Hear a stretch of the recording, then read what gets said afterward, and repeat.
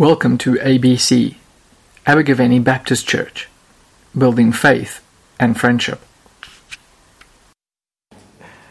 You'll remember from last week how we saw how God called Moses and how God worked through Moses to free the Israelites from slavery in Egypt. And we had the 10 plagues, and then there was the Red Sea crossing. And God led the Israelites to the mountain, to Sinai, Mount Sinai, the very mountain where God had met Moses in the burning bush. And it was there that God gave the Israelites the law, the 10 commandments. And God entered into a special relationship with Israel, for it was through Israel that God was going to bring peace and harmony to the world, that God was going to bring blessing to the whole world. And then God led the Israelites to the promised land, and Moses sent out spies to check out the land, and they came back and they reported that the land was good, but the locals were big and scary. And so they decided not to enter the land. They refused to obey God and take possession of the land, and as a result God was cross with them, and they wandered in the desert for 40 years. Until a whole new generation emerged. Moses himself died and Joshua succeeded him as the new leader. And like Moses, Joshua sends 2 spies on a reconnaissance mission to check out Jericho. And Jericho seems to be your typical town from a Western country film. There's just one inn, and it's also the local saloon and the brothel. And these 2 respectable Jewish boys found themselves sitting in a brothel. And before they've had any opportunity to do any reconnaissance, the Jericho intelligence service is onto them, and they think they're as good as dead. But this prostitute, Rahab, rescues them. She hides them. She lies to the Jericho Secret Service, and later she lowers them out of her own window. Even more remarkable, these 2 Jewish boys discover that Rahab already knew about their God, and she had converted. She believed that their God was the true God, the God of heaven and earth. And she told them how all the people in Jericho were terrified of their God. When the 2 spies get back, they tell Joshua everything that happened. I can only imagine there must have been a few raised eyebrows. Why exactly were you in the brothel again? But nevertheless, they are encouraged by the spies' report, and they decide to attack Jericho. Well, they actually don't attack. They march around the city blowing trumpets and shouting for 7 days. On the 7th day, a miracle happens. The walls fall down.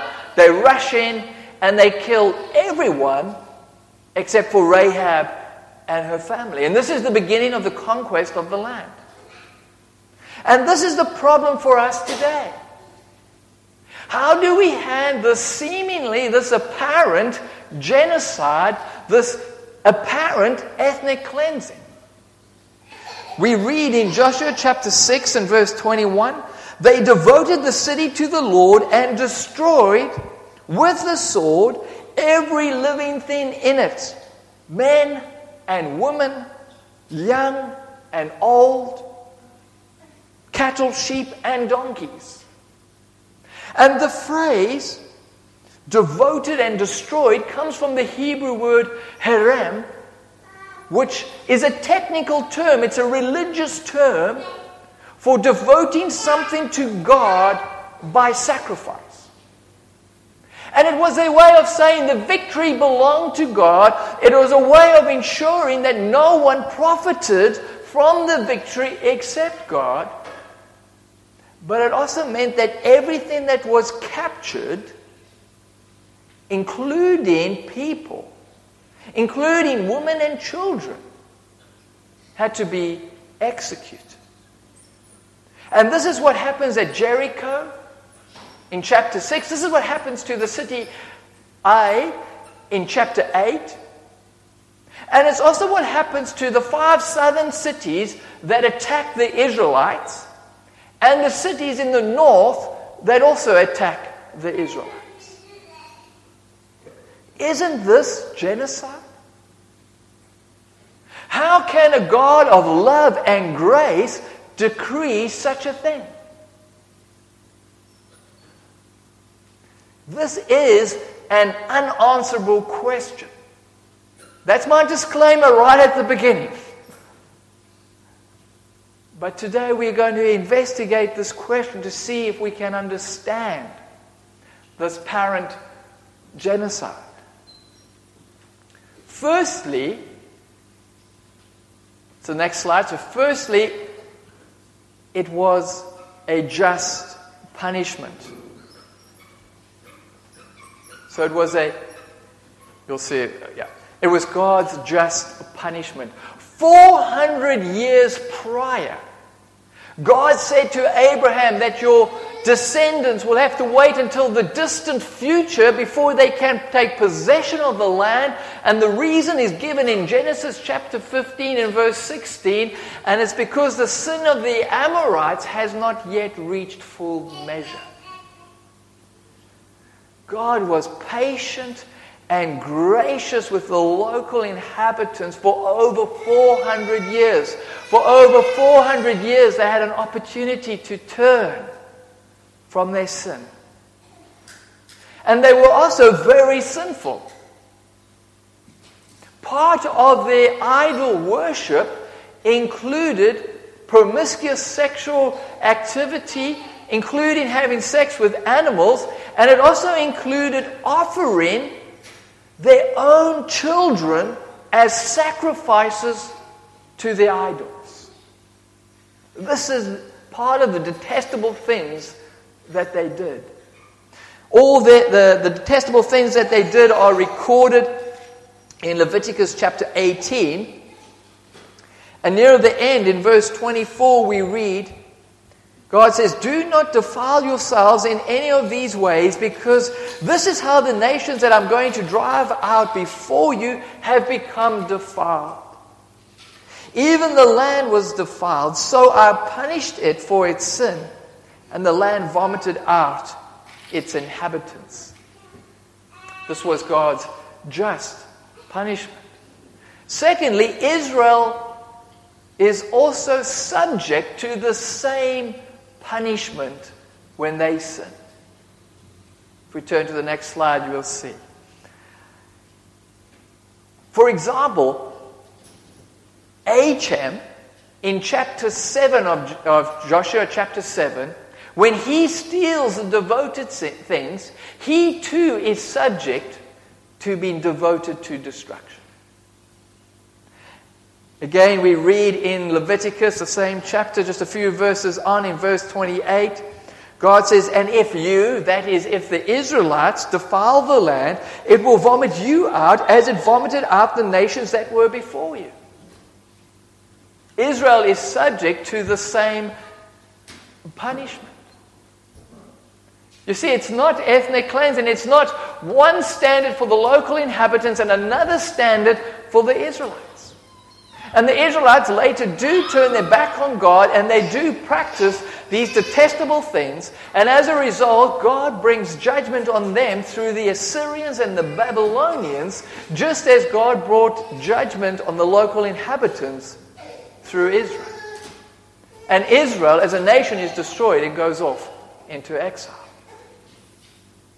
God's same just punishment for Israel. Thirdly, if we look at the next slide, it was to prevent Israel from falling into idolatry and sin. It's interesting to note in Deuteronomy chapter 20, the Israelites are told that they can only devote people to destruction when they are in the promised land. And the reason is given in Deuteronomy chapter 20 and verse 18. "Otherwise they will teach you to follow all the detestable things they do in worshipping their gods and you will sin against the Lord your God. We need to bear in mind that Israel was an infant nation. It was a young, new nation moving into a very big land with a very well-established culture, a sinful culture. And if the locals remained, they would draw the Israelites into idol worship and into following these detestable practices. And so just as a surgeon doesn't hesitate to cut out a cancer, so God needs to remove this cancer to prevent it from spreading to all of society and eventually destroying all good. God had to do this to ensure that the nation Israel would emerge. Fourthly, Israel is a unique nation. Israel is a theocracy. In other words, God is their king, God is their ruler, and Israel is his unique special nation. It was never God's intention for there ever to be violence and war. That was a result of the fall. It was the result of people's sinful desires, people's greed and pride that led to violence and war and the mess that the world is in. But God has entered into this messiness of the world, and he's chosen Israel, Abraham's descendants, to be his means of bringing ultimate peace and harmony to the whole world. But in order for that nation to be formed in a land, God needs to remove the cancer first. But this is a completely unique situation. It's a one-off event and never to be repeated event. For no nation today is a theocracy. Even modern-day Israel is not a theocracy. It's a secular, democratic society. Furthermore, with the coming of Jesus, the people of God are not defined in terms of nationality, in terms of race, in terms of language, but rather by our faith in Jesus. And followers of Jesus are from all nations, all racial groups, all languages, and even marginalized prostitutes like Rahab are welcome. Fifthly, we see that not everyone was destroyed. Of course, Rahab and her family were spared because they had put their faith into God. But also, after the battle against the city A, Joshua renews the covenant with God at a town called Shechem. Now, they never attacked Shechem. They never defeated Shechem. And it seems as though the town of Shechem, the people of Shechem, had put their trust in God and had joined the Israelites. This is further confirmed in Joshua chapter 8 at the end, in verse 35, where it says, "There was not a word of all that Moses had commanded that Joshua did not read to the whole assembly of Israel, including the women and the children and the aliens." That's the non-Israelites. Part of all Israel includes non-Israelites. Not all of Israel was ethnically Israelite. Not all of Israel were the physical descendants of Abraham. There were many foreigners who had put their faith in God, who had joined Israel. Furthermore, in the very next chapter, in Joshua chapter 9, we discover that the Gibeonites had made a treaty with the Israelites, and therefore they were not defeated. And if we look in Joshua chapter 11, where after Joshua has completed his campaign, it lists all the kings that Joshua has defeated, and then it says in chapter 11, and verse 19, no, not one city made a treaty of peace with the Israelites, who took them all in battle. And what we discover over here is that they gave an opportunity for them to make a peace treaty, and obviously those who had made a peace treaty weren't attacked. In fact, it's only the city Jericho and Ai that are actually attacked. The 5 cities in the south and the cities in the north, it's actually the local inhabitants that instigate the attack against the Israelites. Also, a closer reading of both Joshua and the next book in the Bible, Judges, especially chapter 1, reveals that it wasn't so much of a brutal conquest as much as a settlement. The Israelites generally settled in the hill countries, and some of the local villages and towns joined in with them. There were, however, a few, but very decisive battles to ensure that the Israelites had a stronghold in the land. Sixthly, we need to appreciate the rhetoric of ancient Near Eastern conquest accounts. Within all ancient Middle Eastern conquest accounts, there is huge exaggeration. So, for example, the Merneptah Stela, which was a stone monument set up by Pharaoh after his military conquest, states, Israel is wasted, its seed is not. This was in about 1200 BC. Obviously, that isn't true. That is a massive exaggeration. Similarly, the Moabite stone from 800 BC claims that Israel suffered everlasting destruction. In other words, they were devoted to destruction, completely destroyed. Again, that is a huge exaggeration. In Joshua chapter 11, we are told that Jabin, the king of Hazor, is killed, that all the people of Hazor are devoted to destruction, and the city is totally destroyed, burnt down. Then in the next book in the Bible, the book of Judges, we read in chapter 4 and verse 2, so the Lord sold them into the hands of Jabin, the king of Canaan, who reigned in Hazor. Now obviously it's not the same Jabin, but it's most definitely the same city rebuilt and the same people group, a descendant of the former Jabin. So this means that there is a lot of ancient Middle Eastern conquest-type rhetoric and exaggeration going on in the devoted to destruction passages. Seventhly, the story has moved on. This is not the pinnacle of divine revelation. God's best self-revelation of himself is seen in Jesus, who loves his enemies and prays for those who are persecuted. That is who we need to follow. That is what we need to be like.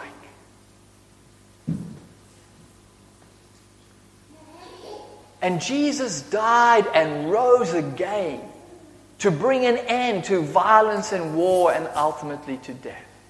Furthermore, within the New Testament, we discover that our battle is not against flesh and blood, against other people, but against spiritual forces and ultimately against our own sin that is within us. Therefore, it's right that we have a problem with the devoted to destruction passages in the Old Testament.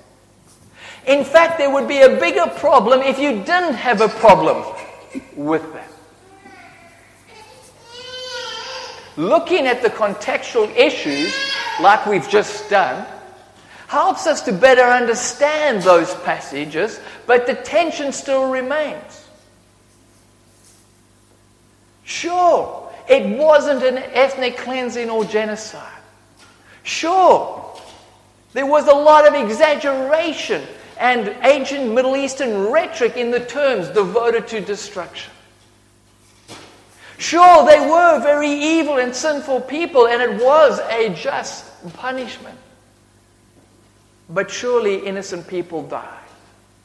Innocent children. And therefore it's right that we have a problem with these passages. For me personally, I wouldn't have had so much of a problem if God had just brought His judgment down on the local inhabitants by Himself, like He does in the Exodus, without using the agency of humans to work out His judgment. See, I can trust God. God is all-knowing and just. But when He uses a human agency, that becomes problematic for me. Yet, we have human law courts, which according to Paul in Romans chapter 13, mediates God's justice.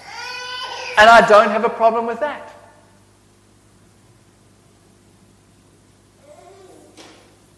There is an incomprehensible element here.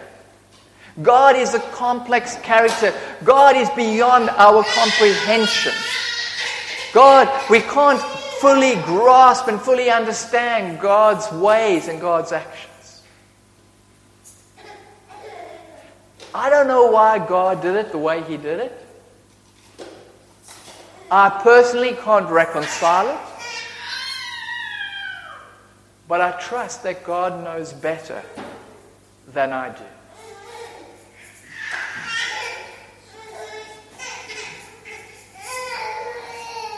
And even though this conquest, this settlement led by Joshua is a unique situation, a one-off event, a never-to-be-repeated event, and it's definitely something we should never emulate. Rather, we are called to love our enemies and pray for those who persecute us.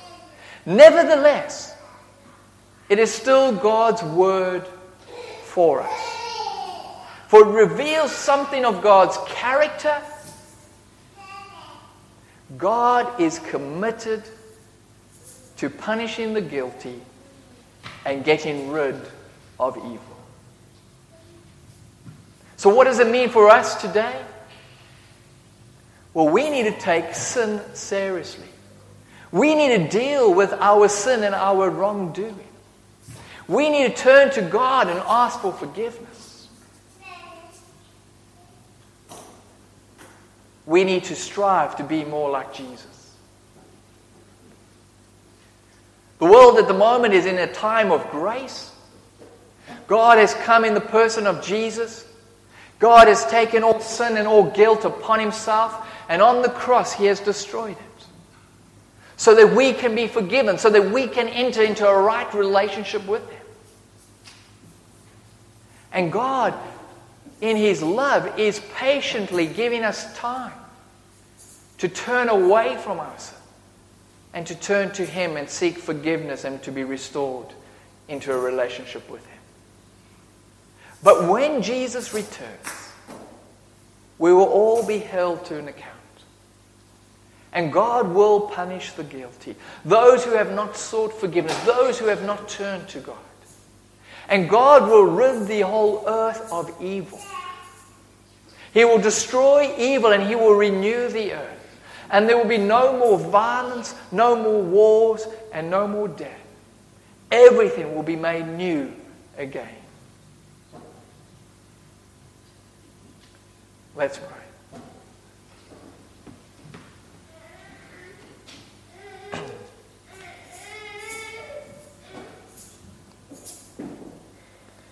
Heavenly Father, as we wrestle with these difficult passages, we confess our inability to fully grasp and fully understand Your ways. Father, help us to trust You. Help us more to emulate Jesus in forgiving those who we struggle with, loving our enemies, praying for those who persecute us. But help us too to take sin very seriously. Help us to turn away from our wrongdoing, our selfishness, our pride, and our greed that leads to violence in one form or another. Help us to turn from that and to turn to you and seek for forgiveness. And by your Holy Spirit, won't you help us to become the people that you created us to be? We ask this all in the name of Jesus. Amen.